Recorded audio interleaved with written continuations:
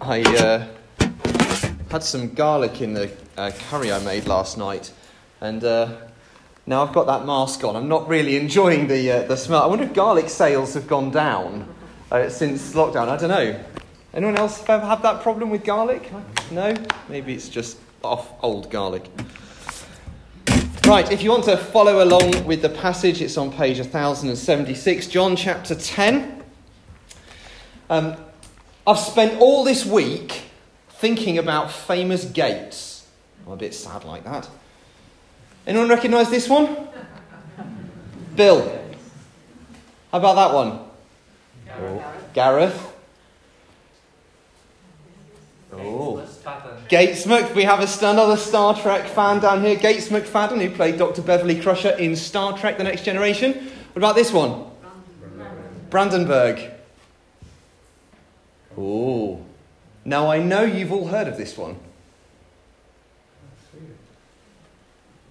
That is Watergate, the original, the office building in which the Democratic National Congress has its headquarters, which was bugged by President Nixon. Hence why everything now has gate added to the end of it. Now, if I started to tell you a story about public transport, you'd probably call to mind some experiences of, waiting on a platform for a train, or breathing in the fresh air on the tube, or sitting on a not very clean bus wondering if there'll still be something stuck to your bottom when you stand up.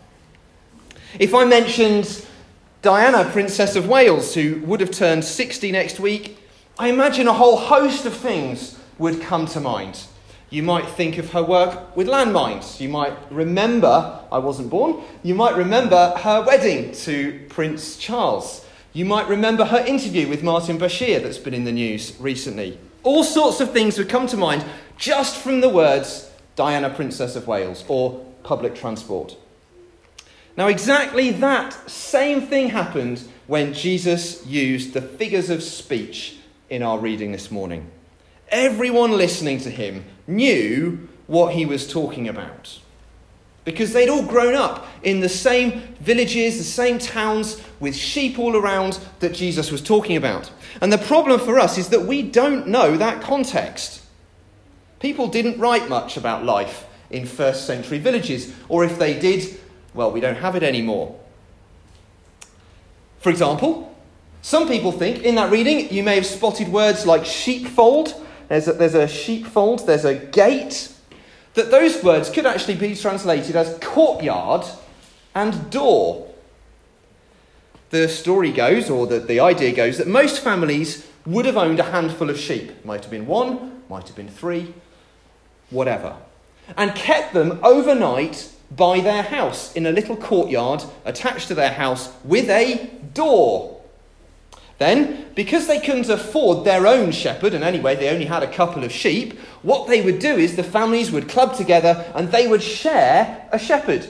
And then in the morning the shepherd would arrive and they'd recognise him, and so they'd open the door and the shepherd would call and the sheep recognised the voice, and so the shepherd would go from house to house collecting sheep. Others think that instead of one shepherd and multiple courtyards, there were multiple shepherds and one large courtyard. Every morning, the shepherds would arrive and call out, and the sheep that belonged to them, that they looked after, would sort of go towards them, and then the other sheep would go towards the other shepherds, a bit like, I don't know if you've ever seen a playground when the bell goes after break. And suddenly, this incredible mass of children, within about 30 seconds, becomes a very neat and orderly set of lines. Or at least it did when I was at school. I assume that's what still happens. They do still do that at Florentine, at least. When you hear the whistle go, you can sort of see them all. And then the neatest line gets to go in first. Still others think that Jesus here is talking about the open countryside, a bit like this one, where sheep would be gathered together overnight, not in the village, but out in the open country, and the shepherd would sleep across the entrance. Don't know if you can see the shepherd there, just at the bottom, sleeping across the entrance. Literally becoming a gate. That might explain how Jesus can be both a shepherd and a gate, although from what he says, he's more the entrance, isn't he? They're going in and they're coming out. You don't go through the gate, you go through the hole that the gate goes into. It gets a bit confusing. Oh, it's happened again. Ray's looking knowingly at me. Let me just hotspot my laptop again. Sorry, everyone. My iPad occasionally decides to lose the pages of my sermon.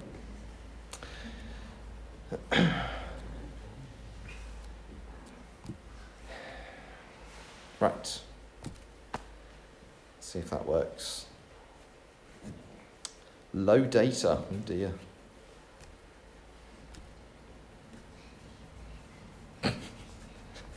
Well, that's made it even worse. It's now lost all the pages. Right. Let's go into a different way.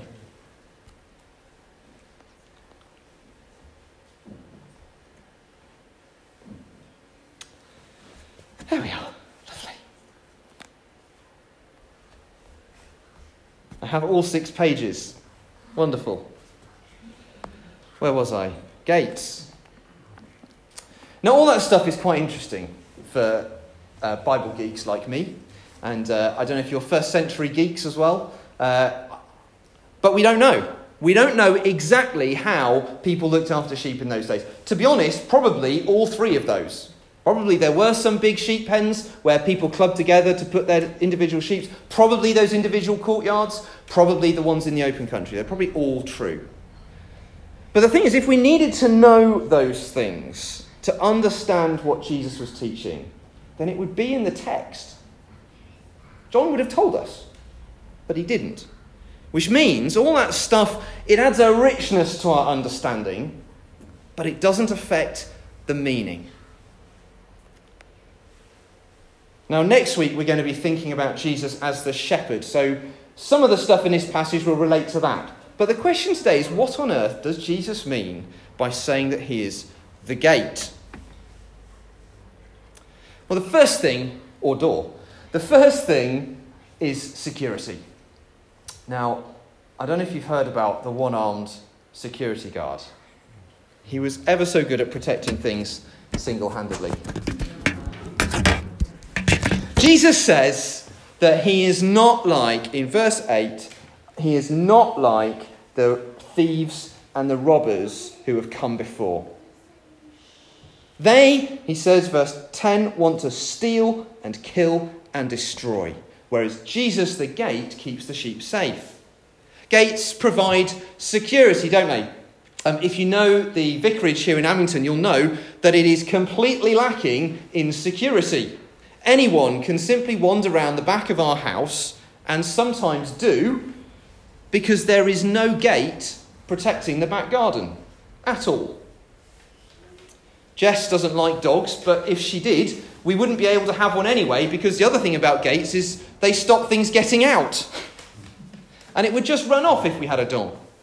Because gates provide security in both directions. They stop thieves getting in and stupid animals getting out.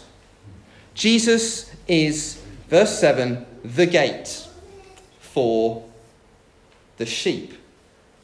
That is, he's the security and we're the sheep. We are the dumb animals who just wander off and who need protecting from thieves. Now, one of the things I've been reflecting on this week is what security means and doesn't mean. Sheep enclosed in a pen with a gate are protected from thieves. They're protected from wandering off. But these sheep are not really protected from the weather, are they? They're not protected from storms. There's maybe a little bit of protection from the walls, but they'd certainly get very wet if it started raining. Sometimes we might hear the Bible's promises about protection, for there are many of them, and wrinkle our noses a little, thinking of all those times we wanted protection from this or that bad thing, but it happened anyway. And that's why I've been thinking about sheep huddled together in the sheep pen while there's a storm raging. Because one day, friends, those storms will cease. God will wipe away all our tears, as he promises. There will be no pain and sadness. But until that day, we will know something of those things. But Jesus will carry us safely through them to the other side, like the shepherd lying across the gate.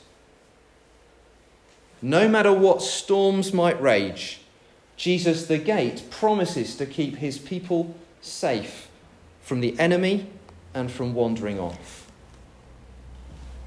It's our heavenly security guard, although he has two arms.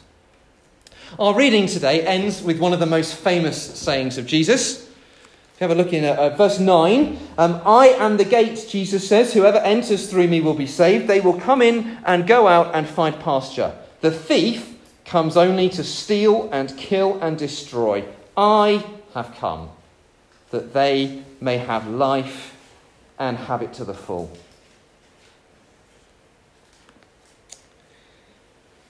Gates don't simply stop stuff from happening. They're also an opening, a way in and a way out. This is one of several exclusive claims that Jesus makes about himself. He doesn't say, I'm one of the gates, pop through me if you feel like it.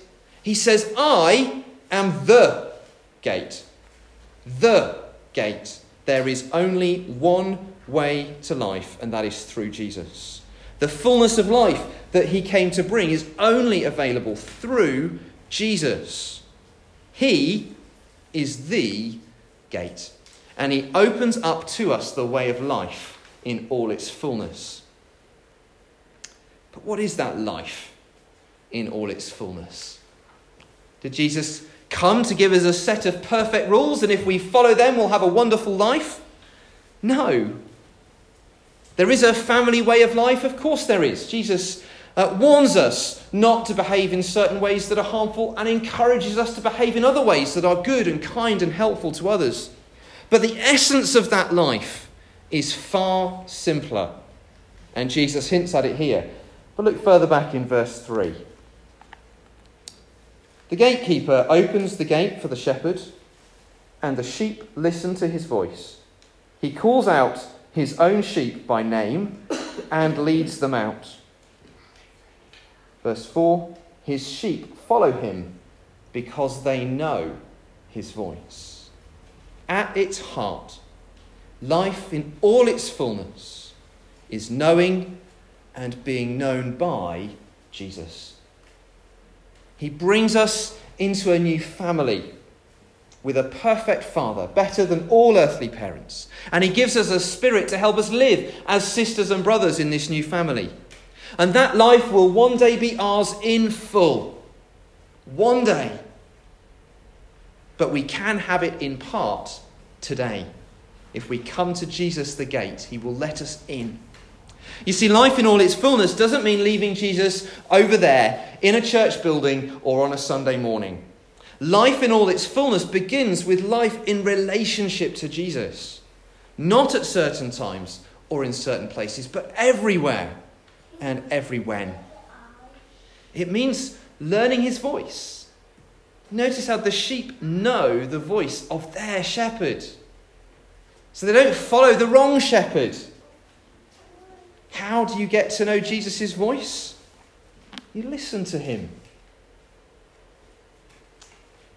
We read the words that he says. We pray, we encourage one another. We learn to listen to his voice so we can follow whenever and wherever he calls us. We're starting to stray into next week when we look at Jesus being the good shepherd. The question for this week, though, is this. Here's a gate. Which gate do we want to walk through? Do we want to walk through the Jesus gate, through which we find life in all its fullness? Or another one, which doesn't? Amen.